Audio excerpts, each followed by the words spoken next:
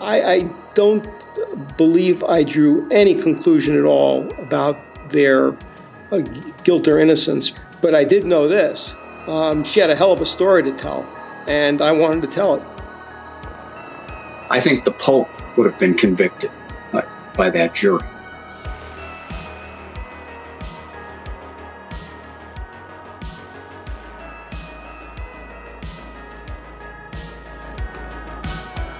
Hosted by Emily G. Thompson and Eileen McFarlane, this is The Shattered Window.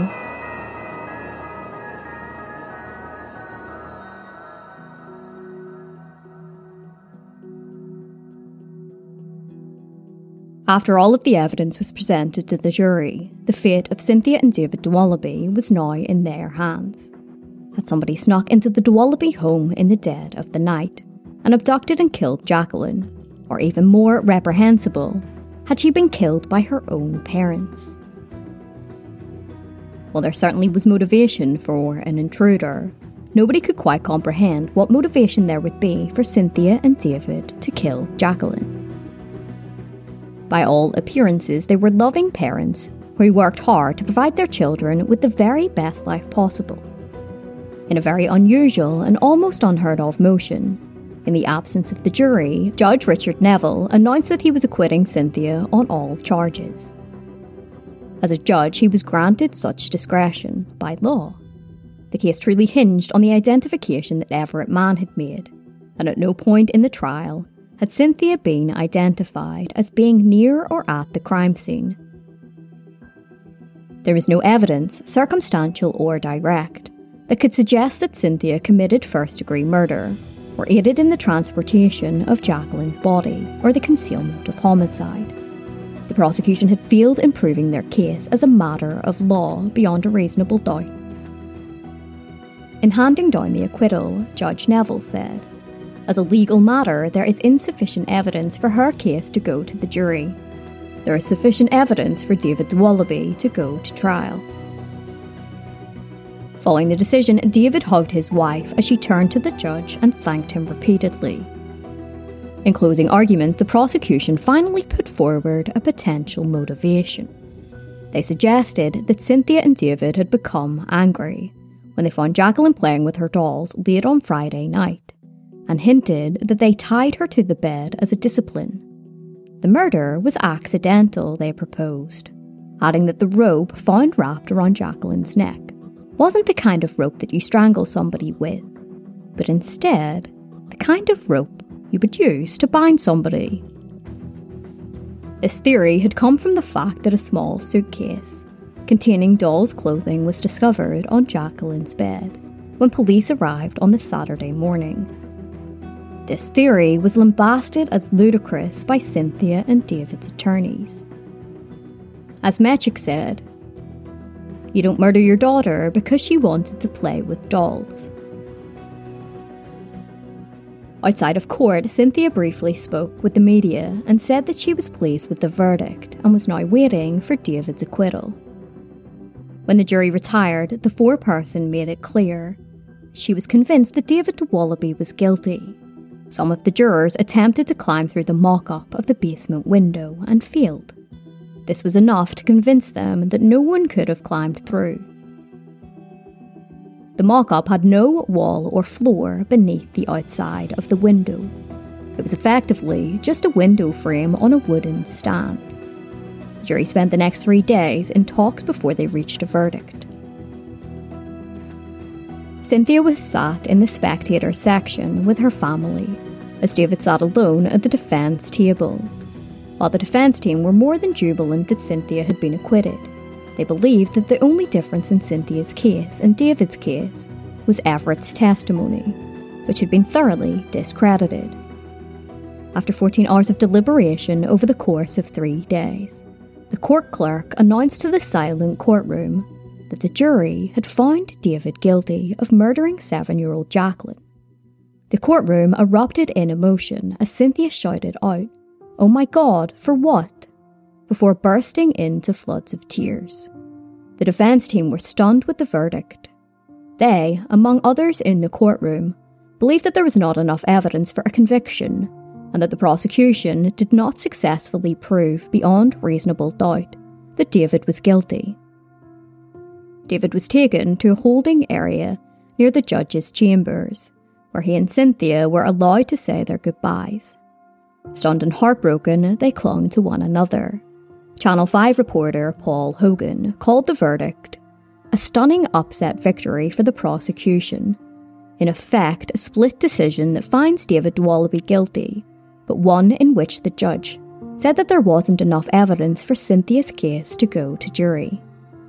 Outside of court, Assistant State's Attorney Pat O'Brien insisted that both Cynthia and David had committed the murder together, but said that there was simply less evidence against Cynthia.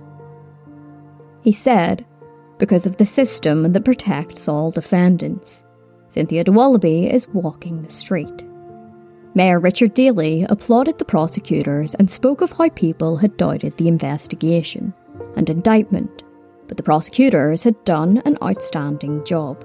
Many of the Dwalibey's friends and neighbours were quick to disagree, calling the investigation and trial unfair. Captain Daniel McDevitt responded by holding a photograph of Jacqueline up to a Channel 7 news camera and saying, "This beautiful 7-year-old girl is dead. That is unfair." David was taken into custody immediately while a bond hearing was scheduled for the Monday and a sentencing hearing for July. David would be facing 20 to 80 years in prison. His defence attorneys, Ralph Metchick and Daniel Franks, said that they would be planning on appealing and accused the jury of being unable to separate the enormity of the crime from the evidence that was presented to them. Anne Dwalibey lambasted the media and accused them of distorting the facts in the case, which caused jurors to be biased against her son. Following the verdict, when asked if she thought Cynthia and David had gotten a fair trial, she shouted at reporters outside of the courtroom, saying, "Absolutely they did not get a fair trial. It was biased because of the media. The prosecution did their job and you did yours, to put out false information, to print lies without facts." The following day, the jury foreperson, Phyllis Halverson, granted Matt O'Connor of the Chicago Tribune an exclusive interview. Phyllis said that she failed to empathise with Cynthia because she deemed her emotions to be false, claiming that she was crying at all of the right moments. She also stated that Everett Mann was a credible witness because he had a lot to lose by testifying and admitting his affair. The most surprising admission made by the foreperson was that the photographs of the interior of the Dwalibey home made them believe that it was a house of great violence. One of the jurors in the case, a woman named Phyllis Halverson, held a press conference or spoke to the media right after the verdict, and she said that they had toured the Dwalibey home and they could tell from touring the home that it was a place of great violence. What that was a reference to was the Dwalibeys had moved into this house, and somebody had put fist holes in a bedroom. And this juror assumed that had happened after the Dwalibeys occupied the house. In fact, the fist holes were there prior to the Dwalibeys moving in, and because they didn't have a lot of money, they had actually covered this was in their son Davy Dwalibey's room. They covered those fist holes with the Teenage Mutant Ninja Turtle posters, and those were taken down then by the time the jury toured the house. And so this juror jumps to the conclusion that, oh my God, this was a place of great violence. So there are things like that went into this verdict that were really pretty ridiculous. The prosecution had shown the jury photographs of 3 fist marks on the hollow door to Davy's bedroom in Cynthia and David's home. The jury assumed that David had punched the walls in a fit of anger. The article read, "Prosecutors never pointed out the damage, but the inference the jury apparently drew was that only a hot-headed father could have done that kind of damage. A father with the kind of temper that could result in a killing." As a matter of fact, the fist marks had been made by David's younger brother, Brian, over 10 years earlier.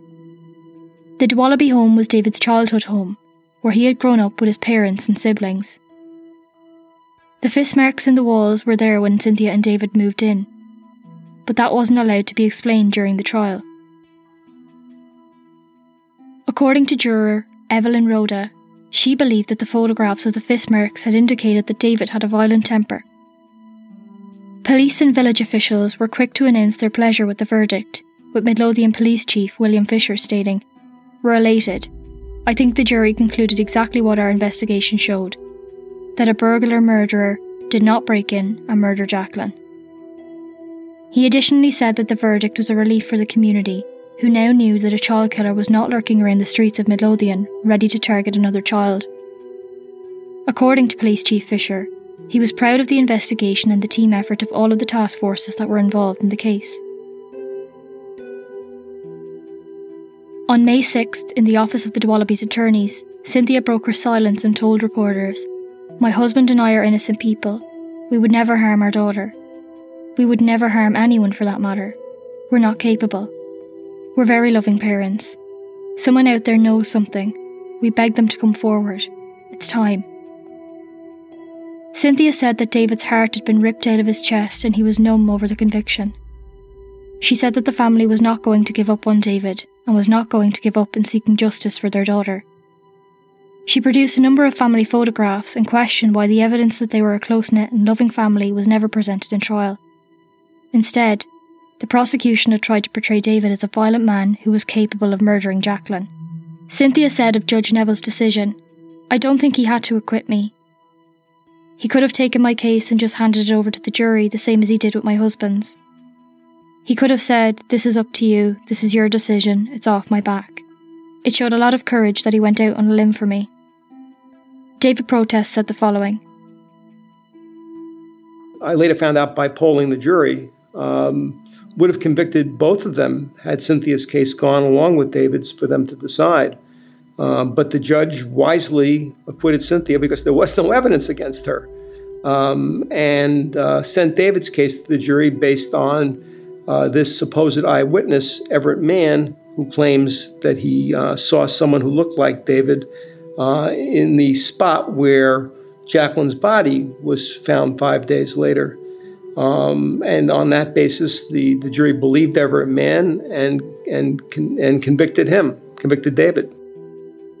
On May 12th, a prayer service was held in Hope Christian Reformed Church in Oak Forest, near the Dwallabys' home. Cynthia's mother Mary spoke to the congregation saying, "God sent us a rosebud on May 17th, 1981. She flowered into a beautiful little girl. In September 1988, she was robbed of life and every ounce of dignity by the most heinous, despicable person on the face of this earth. I demand the case be reopened. Jacqueline's horrible death must not go unavenged. Someone knows what happened to her, and I pray for them to come forward. And I pray to Jacqueline, our little saint in heaven, to comfort us during this time. It's been 20 months since her death, and we have had no time to mourn." A Freedom Committee was formed, spearheaded by the Dwallabys' long-term closest friend, Peggy O'Connor. They donned t-shirts emblazoned with the words "Stop Injustice, Free David Dwallaby," and appealed for information leading to the capture of Jacqueline's murderer. Not only had the conviction come as a surprise to David and Cynthia's family, it also came as a shock to their friends who had rallied around them from the moment it was discovered that Jacqueline was missing. They were so convinced in David's innocence that just days after the verdict was read out, 2 of David's friends put up a $10,000 reward for any information that could lead to the arrest and conviction of the person responsible for the crime. They asked for anybody with any information that could assist in the case to either phone or write a letter to either Cynthia or David's defence lawyers. Just as the members of the task force held on to photos of Jacqueline until a conviction was made, the Freedom Committee promised to wear red and white McCrane bracelets until David Dwallaby was a free man.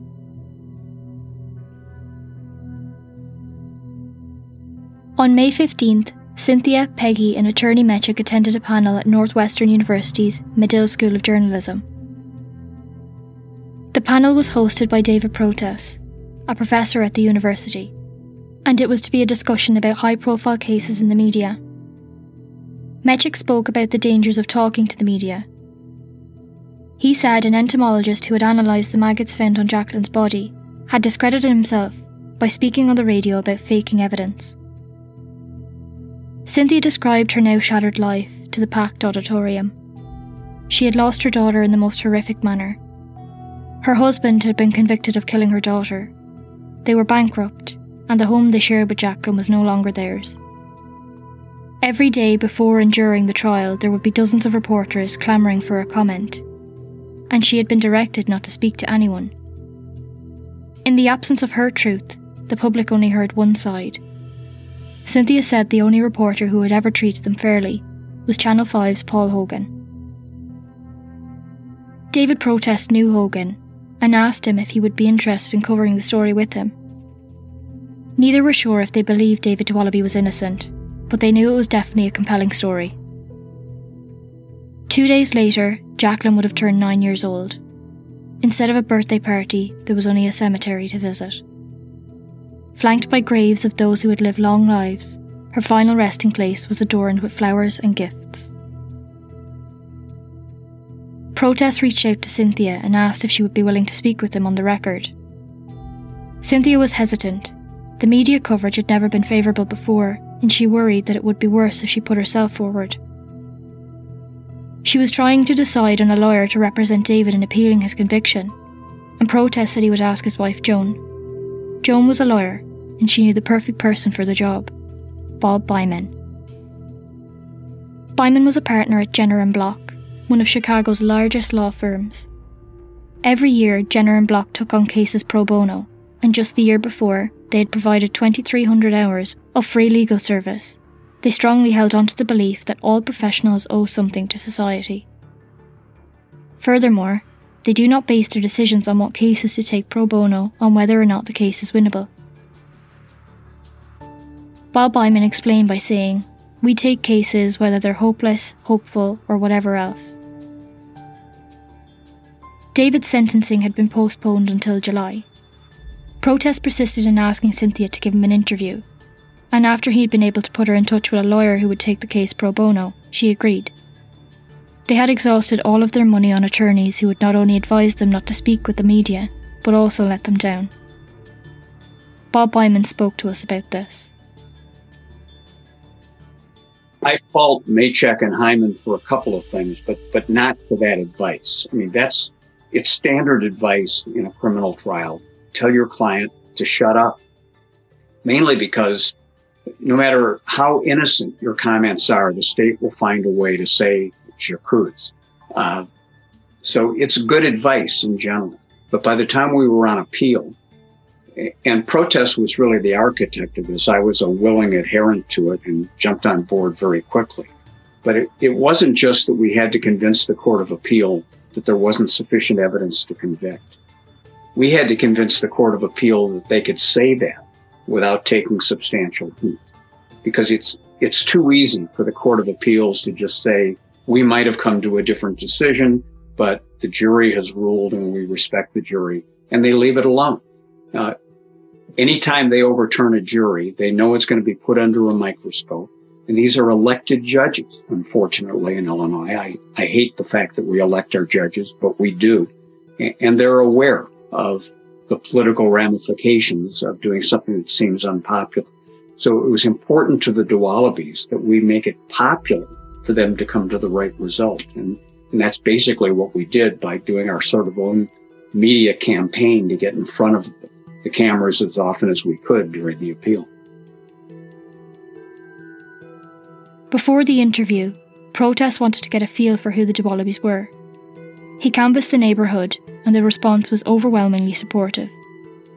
Here's what Protest had to say about getting involved. Well, I first heard about the de Wallaby case on the news, like everybody else in Chicago who was transfixed by this little girl disappearing from her bed in the middle of the night.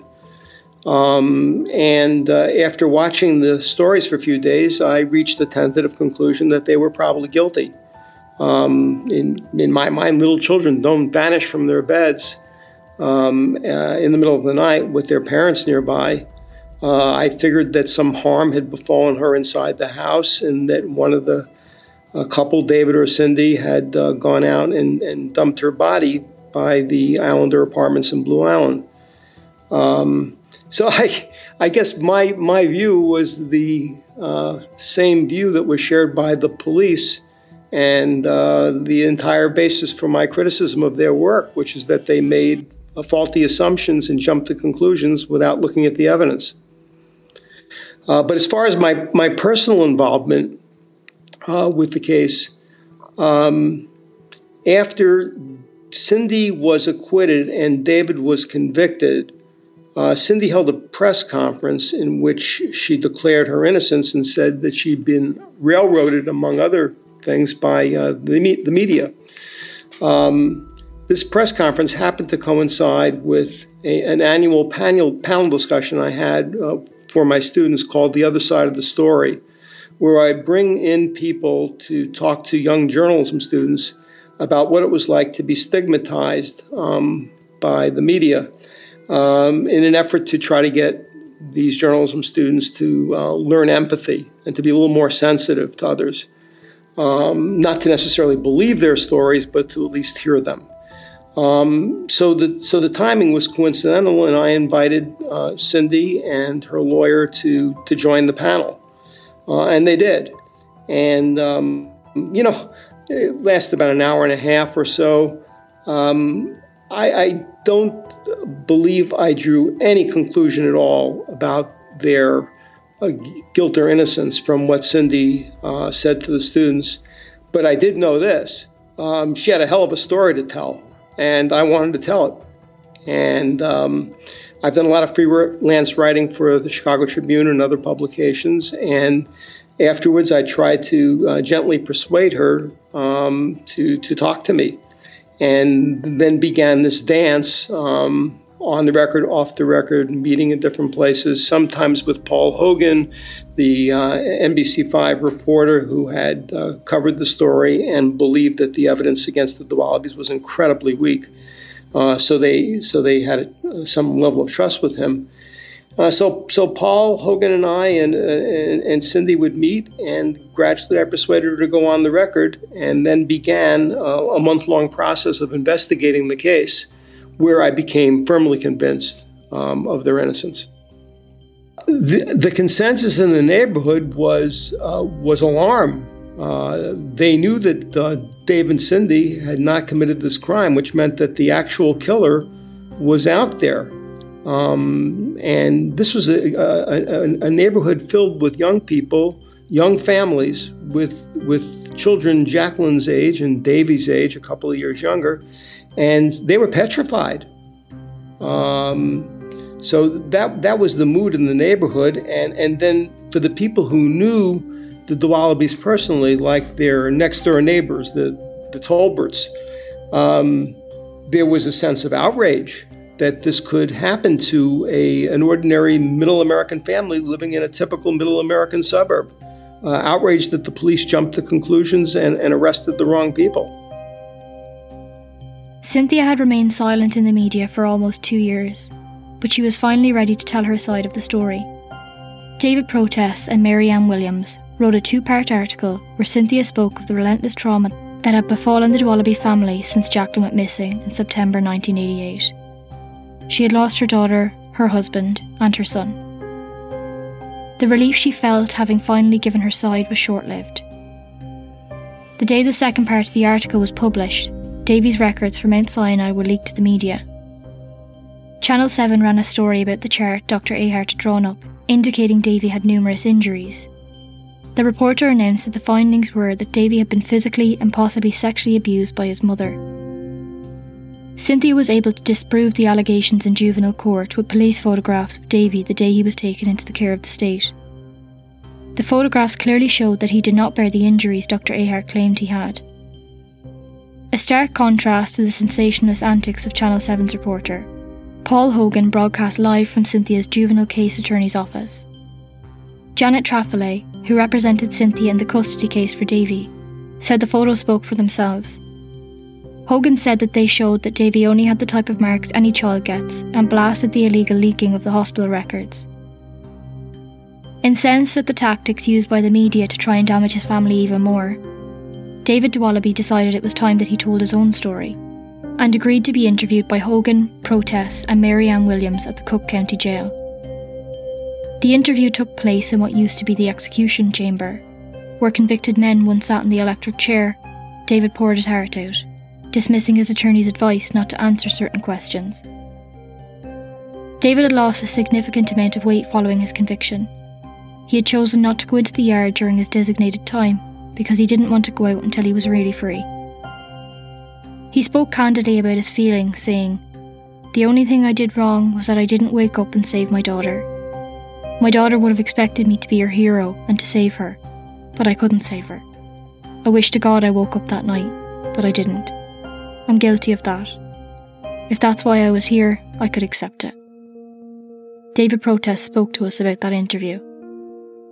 I had already written the investigative story about Cynthia for the Chicago Tribune, which gave David enough confidence to speak with me and with Paul Hogan, whose coverage he already admired since he was the only reporter in Chicago who was telling it straight.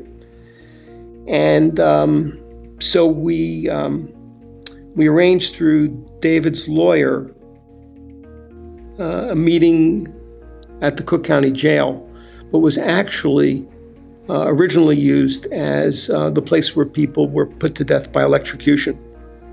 So that was the first thing that was, I think, very striking about the interview, is that everyone was going in sort of nervous and uncomfortable in the first place, since David had never spoken publicly about the case. I think that was probably I don't remember a lot of the details from the interview. It was 30 years ago.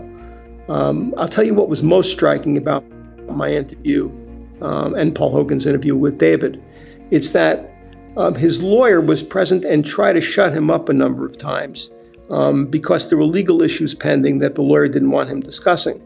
And David brushed him aside and insisted on finally having the opportunity to tell the truth, to talk publicly about everything, including his pot use and, on one occasion, a sale of a pound of marijuana, things that were hurtful to himself. But he also told a very painful truth about what it was like as a parent to not wake up in time to save his daughter. That was probably the biggest takeaway I had from that interview, is that David would suffer the rest of his life because he did not hear the intruder and awaken in time and intervene, and his daughter was taken out of the house and murdered, and he blames himself. David was grateful that Cynthia had been acquitted. He spoke of how facing the possibility of being in jail for the rest of his life was not the worst thing that he had ever faced. The worst was losing his daughter. Speaking with David in person convinced David Protess of his innocence, and from that day on, he promised he would do everything he could to get him out of prison. John Waters died that same day. The private investigator for the defence had fought to find Jacqueline's killer while fighting aggressive colon cancer. His work would be carried on by a collection of de Wallaby supporters from the neighbourhood, the media, and one of the largest law firms in Chicago. But first, attorney Daniel Franks filed a motion to overturn the verdict. A hearing was held on July 9th. Attorney Franks spoke at length before asking Judge Neville to overturn the guilty verdict. Judge Neville was impressed with Franks' argument, but didn't think it was appropriate to second-guess 12 people. David's defence team refused to throw the towel in and requested that David be given a new trial, citing 33 errors on the prosecution's part. The highly publicised case took a surprising turn when the defence revealed that they had a new witness. Kathy Farley, a claims analyst, reported that she had been jogging along 118th Street in Alsip on the morning of the 10th of September 1988. This street was approximately 5 miles from where the de Wallabys lived.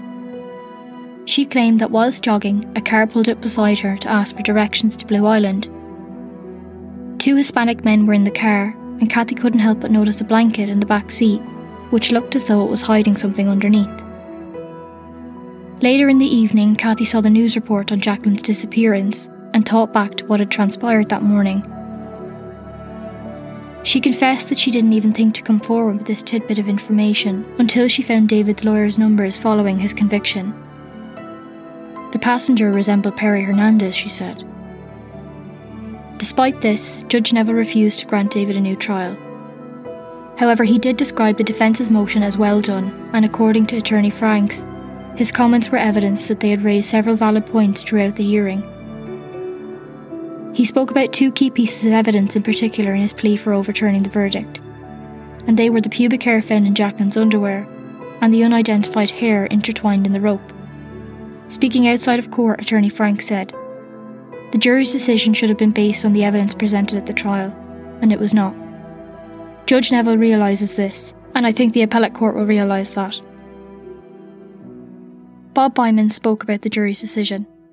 It was human nature. The jury saw this beautiful little girl, saw that she had been senselessly murdered, and they had a binary choice. They had a choice between saying, okay, we'll convict the person you've put in front of us, or we'll say, we don't know what happened, so we can't give her justice. And that's a tough thing to ask 12 ordinary people, or even 12 extraordinary people. You either don't do anything to help the family get closure, or to help the victim get justice, or you convict the wrong person. And I think the Pope would have been convicted by that jury. The sentencing phase began the next day. There was a hearing beforehand to discuss the aggravating and mitigating factors that may affect the length of the sentence David was to be given. Judge Neville said, "We all want to know why this girl died. We do not know why this murder happened. We do not know exactly how this happened." He went on to say that whether or not a motive was revealed during the trial was irrelevant, because the jury decided that David killed Jacqueline.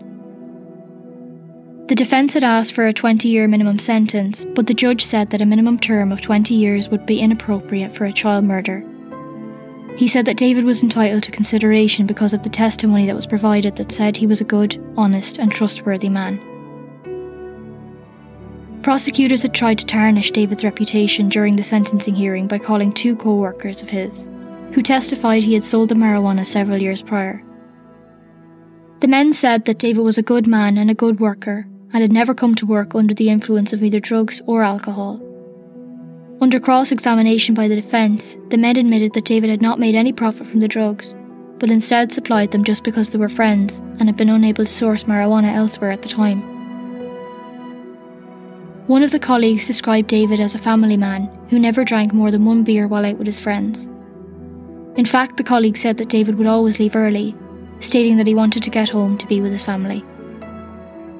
A number of witnesses also testified that David had never used or sold illegal drugs, and that he was the most peaceful man at work who took pride in his job and pride in his family. David was given the opportunity to make a statement.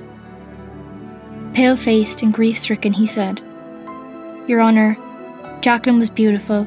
She was charming, she was pure, she was giggly, she was bubbly, she was soft, she was innocent. She had a right to live. So who can kill an innocent little child?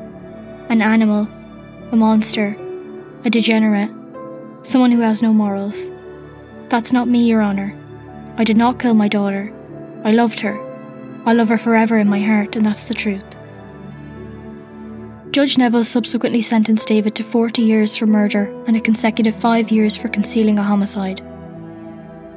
The judge conceded that he was still a bit perplexed as to how exactly Jacqueline met her demise, indicating that he possibly wasn't 100% comfortable with the prosecution's theory. Following the sentencing, Judge Neville explained for the first time why he decided to acquit Cynthia. He stated that the prosecution had failed to prove that Cynthia did anything or even knew that her daughter had been murdered. He said that at best, they had proved that Cynthia was in a home where a crime had taken place, and that the evidence against Cynthia was distinctively different from the evidence against David. There is a theory of law which says that mere presence at the scene of a crime is not sufficient evidence for a conviction, and based on this theory of law, Cynthia was acquitted. David Protest was present in court following David's sentencing. He did not know what else to do other than stick his middle finger up at the prosecutors as they left. Outside of court, Cynthia shared her indignation with the sentence that David had been handed down. She reiterated that her husband was innocent and that the conviction and sentence was a travesty of justice. The following day, protests began canvassing the jury. We had the jurors' home addresses and began visiting them. And the last juror, and we got all kinds of explanations, although there was a consensus that the foreman of the jury, Phyllis Halverson, was so committed to a conviction that she basically browbeat others into submitting.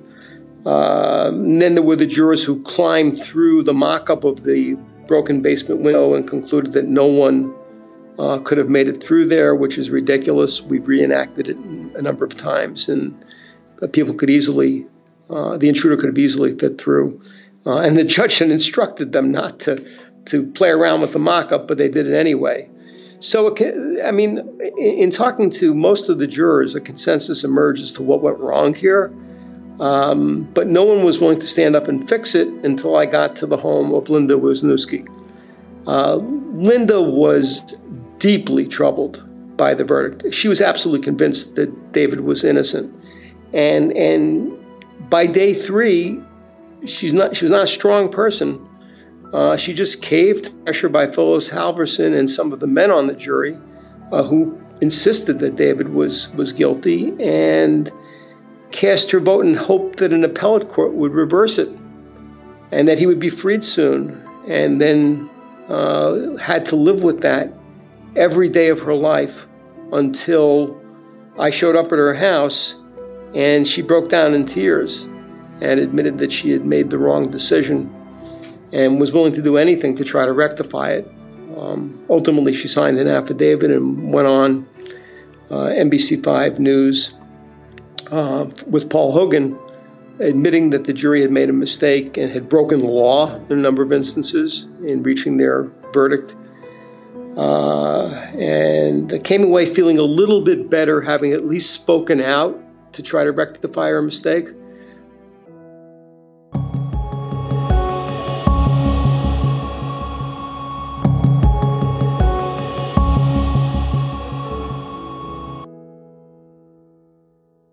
In the wake of the conviction, David's defense attorneys heard from one of the jurors. Linda Wisniewski had been on the jury during the murder trial. She reached out to David's attorneys to say that she felt more than unsettled with the verdict. After all of the testimony was presented, Linda had reached the conclusion that neither David or Cynthia were guilty of Jacqueline's murder. Speaking with WMAQ-TV, Linda said, "When they read the verdict and said David DeWallaby was guilty of murder, I didn't know why I didn't go into a seizure, or why I didn't say not guilty. I felt like, God, what happened here?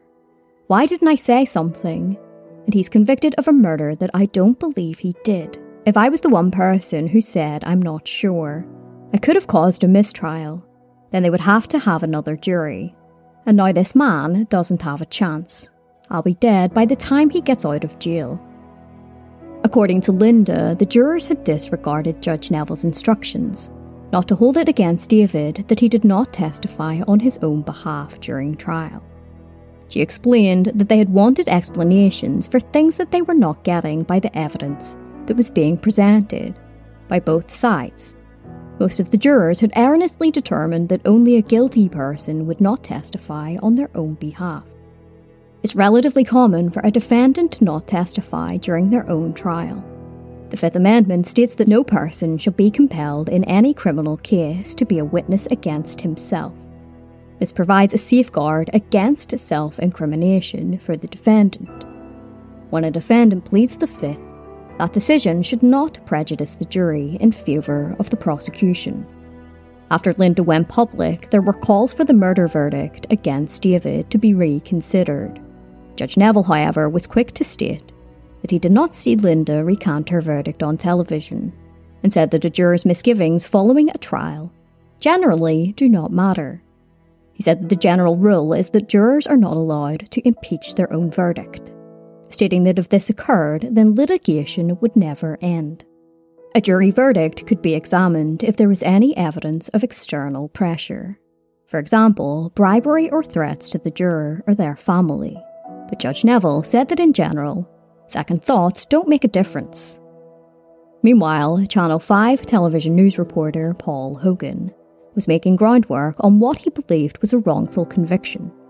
Channel 5 aired a series of exclusive reports, which accused the Midlothian Police Department, state evidence technicians, and the Cook County State's Attorney's Office with bungling the murder investigation and focusing solely on David and Cynthia as the perpetrators. He lambasted Midlothian police for contaminating the crime scene and the evidence found at the crime scene. He suggested that state evidence technicians conducted a sloppy investigation at the home and accused assistant state attorneys of gaining grand jury indictments on the Dwallabys, with evidence which had later been proved false or could not be substantiated. Our expert says state police evidence technician, whose primary job was to seek out and collect all physical evidence, should have immediately collected and inventoried the glass. Instead, he waited 3 days and then had to retrieve it from a trash basket. Channel 5 hired a number of experts to conduct their own investigation into how the case was handled. Forensic expert Samuel Skip Pelenik reviewed the physical evidence reports and concluded that investigators had destroyed the evidence that could have proven there had been an intruder at the Dwallaby home, and that the fibre test conducted on the trunk liner of Cynthia's Chevy Malibu had established with virtual certainty that Jacqueline's body had not been transported in the car. Hogan stated that it was his opinion that there was misbehaviour on their part, and that the prosecution had even overlooked evidence which may have been able to exonerate Cynthia and David. Hogan concluded the investigative series on July 26th, stating, "After going through thousands of documents, our investigative unit concludes that police made so many errors that it's now impossible to determine through physical evidence who killed Jacqueline Dwallaby." When the series was released, officials denied the reports. According to Chief William Fisher, Hogan had failed to report information that did not support his theories. He stated that while investigating, Hogan had asked Calumet City Police Chief Stephen Rhodes, who's an expert on determining if a suspect was telling the truth, to watch David on videotape. The expert determined that David had been lying when he spoke about the murder of Jacqueline.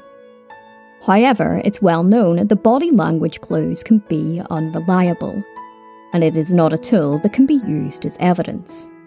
For example, there was once a point in time when body language experts believed that someone not looking into your eyes was lying.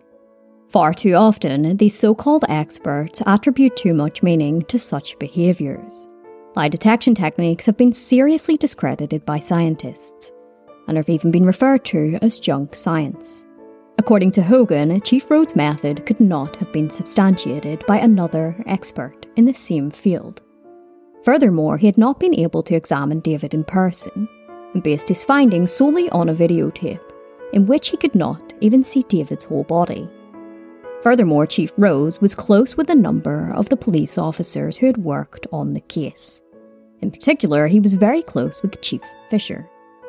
3 days earlier, the Midlothian police had come under criticism for failing to disclose another abduction that was eerily similar in many ways to the abduction of Jacqueline. On the 15th of July, a 7-year-old girl was abducted from her home and sexually assaulted. Even more chilling, the girl's home was located half a mile from the Dwallaby home. At around 4:45 a.m, an unidentified man entered the girl's house by removing a screen on her parents' bedroom window. He crept past her sleeping parents, walked down the hallway past another bedroom, and entered the bedroom where the young girl and her older sister were sleeping. The man wrapped the young girl up in a blanket and walked right out the front door to a prairie located around 150 feet away.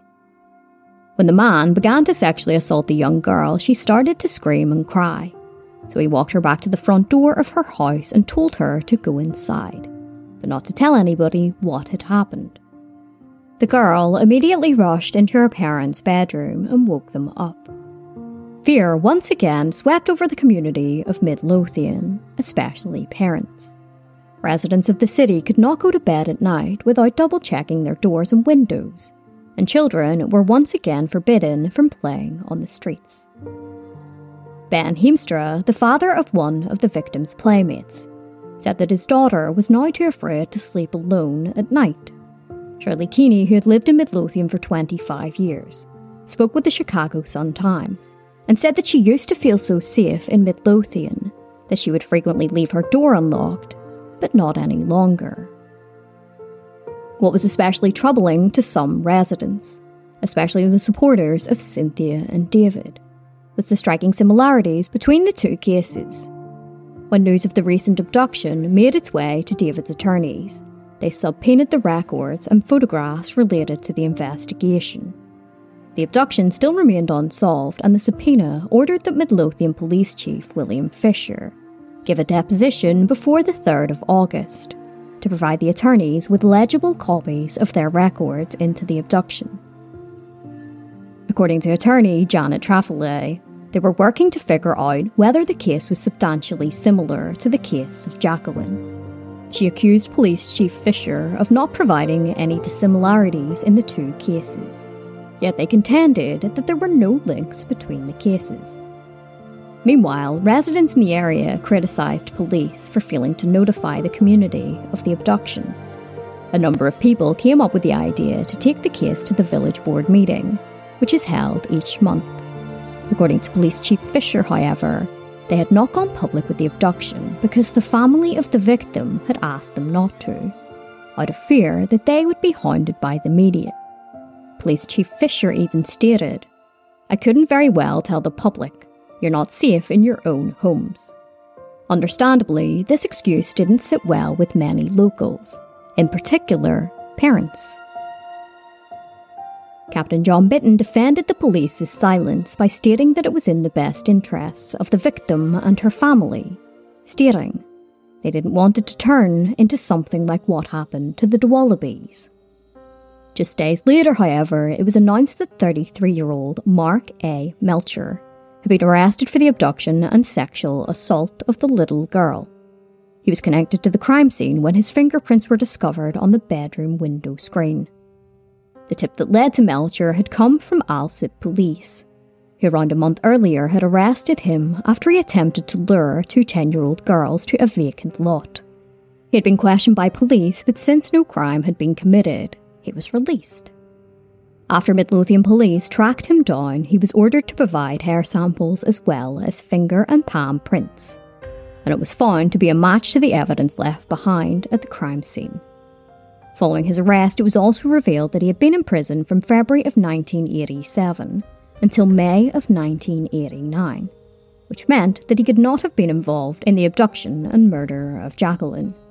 While this update was crushing to David's defence, in a way it still bolstered their case.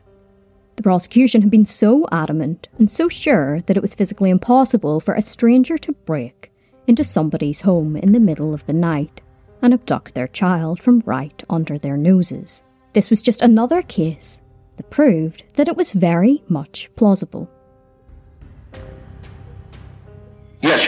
There were 2 or 3 other cases in the vicinity in which people had entered through basement windows like this and attempted to abduct children. In 2 of those cases, I think they were.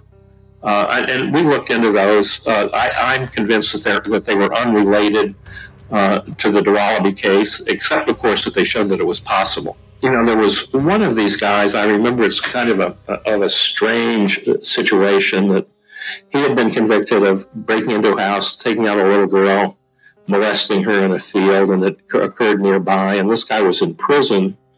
And, of course, he couldn't have done the DeWallaby crime because he also had been in prison at the time. He'd been in police custody at the time of the DeWallaby crime.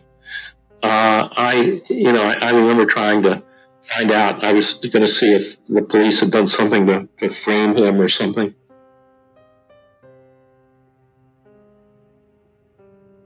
In mid-July, Cook County Juvenile Court Judge Robert Smirziak granted permission for Davy to go back home and live with Cynthia and his sister Carly, who were now living in Tinley Park with Cynthia's mother Mary. The DeWallabys had to sell the family's Midlothian home to pay for their legal fees. According to testimony presented by a psychologist, Davy's emotional health had been declining due to the anxiety he was experiencing from being separated from his parents. he had expressed a loss of interest in life because he struggled to be away from Cynthia and David. Davy could barely contain his excitement when he learned he was going to be back with his family, with those who loved him. While Cynthia wasn't granted full custody and could never be alone with her children, this was a step in the right direction. Ed McManus, a spokesman for the state's attorney's office, said that the state was disappointed with the decision to reunite Davy with his family, but said that they accepted the decision of the court. He further stated that the state would try and remove both Davy and Carly from Cynthia's care at the September child abuse trial, and that he believed they had a good case against the family. Before July came to a close, around 130 friends and relatives of Cynthia and David packed the Hope Christian Reformed Church in Oak Forest to pray for the couple. Most of those in attendance wore thin ribbons around their wrists, red for courage and white for purity. They explained that they would be keeping the ribbons on until David came home. A number openly blamed the police, county prosecutors and the media for a miscarriage of justice and called for the case to be reopened. Cynthia's mother Mary spoke with the Chicago Sun-Times and said, "Someone knows what happened to our precious girl, and with God's help and the support of moral people everywhere, her murderer will be found." Cynthia sat at the front of the church as the service began. Reverend Bill Lenters gave prayers while two of David's sisters read Psalm 142, which is a classic plea for deliverance. Several songs were sang while 8 short speeches were read out. Mary described David as the only daddy that Jacqueline ever knew and said that she thanks God for that. She said, "She had all the things a little girl could want, but the greatest was the unconditional love of her mommy and daddy, who guided her as best they knew how." Cynthia was determined to win back full custody of Davy, who was still living with David's sister and her husband. According to Janet Traffalet, the hospital workers at Mount Sinai had decided that Davy had been abused before they even examined him, because they had been contaminated by police misinformation. She contended that police had given the hospital workers their version of Jacqueline's murder by referring to the graphic photographs of Jacqueline in the morgue and by claiming that Davy had been locked in his bedroom and David had punched holes in his bedroom door. She showed reporters the photographs of Davy which had been taken the day after his parents had been arrested for Jacqueline's murder. The photographs showed 3 minuscule marks. There was a small scrape on his finger, a bruise on his foot, and a small scratch on his back. According to the physician who examined Davy, these marks implied that he'd been abused by his parents. Janet Traffalet instead argued that the small bumps and scratches were consistent in little children and certainly did not indicate abuse. Shortly after the release of the Channel 5 reports, an Illinois appellate court ruled that David could be released on a $500,000 bond while he appealed his conviction. That meant that if David posted $50,000 in cash, he could be released. However, just days later, Judge William Clark delayed the order. This meant that David's fate would be in the hands of the Illinois Supreme Court. If they were to uphold the bond ruling, then David could be free pending the appeal of the murder conviction.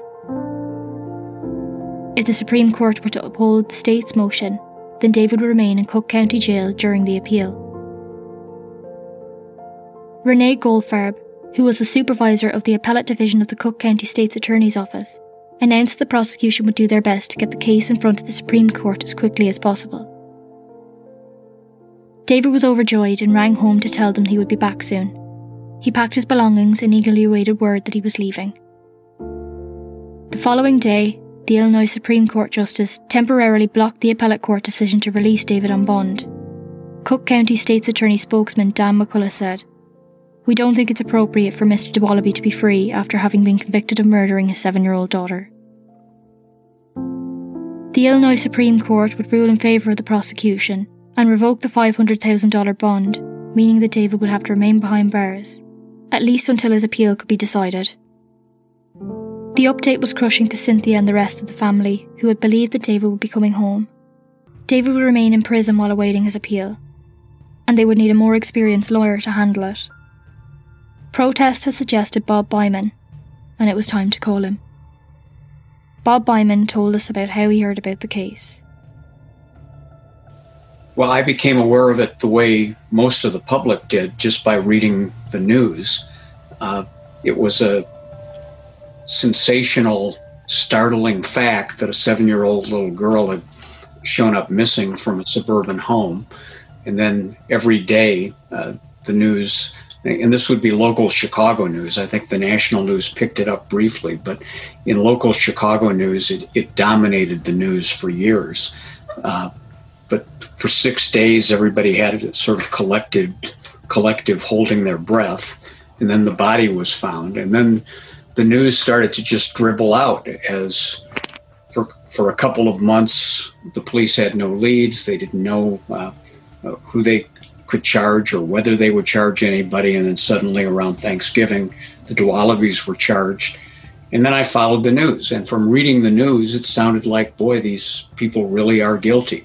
And then the trial finally came out. And from looking at the news, I kept on saying, wait, that's what they're reporting happened in court. That doesn't sound like evidence of guilt. And then day after day, and the trial took a while, but all of the reporting was that everything that was happening in the courtroom was to prove that Jacqueline had once lived and then died. There wasn't anything that linked the parents to it. And so it was no shock when we learned that Cindy had been cut loose on a motion for directed verdict, but it was a huge shock that David was convicted. And I was, again, just sitting there as a consumer of news at that point. Then I got a call from Dave Protest's wife, Joan, who I had several cases with before. She was a lawyer at Sidley and Austin. And she asked me if my firm might consider handling the appeal. And I'll be honest, my desire to do it was strictly out of self-interest, mainly because I wanted the excuse to read the record. I was intellectually curious about how these people could have been convicted based upon what I had read in the press. So I went to my executive committee. It was a close vote. My executive committee did not want to take the case because it was going to be a substantial amount of resources. There was a guy at our firm who was our chairman for 20 or 25 years. He was very important to our firm. He was very important to me. He was my mentor. And he was one of the dissenting votes. And he came to me and said, of all the people we could represent on a pro bono basis, why would we want to represent baby killers? Thank you for listening to today's episode of The Shattered Window. The Shattered Window is a completely independent podcast paid for out of our own pockets. If you would like to support the show in return for loads of bonus content, behind the scenes, merch and more, then please check out The Shattered Window on Patreon. The link is in the show notes. Also make sure you visit us at theshatteredwindow.com for more information about this episode, and follow us on social media to keep up to date with the case and any developments. If you enjoyed The Shattered Window, it would mean the world if you'd left us a rating or review on Apple Podcasts or wherever else you're listening. Ratings and reviews are an easy way to support a show that you enjoy and can help us reach new listeners. Once again, thank you for listening, and until next time, take care of yourselves, stay safe, and have an amazing week.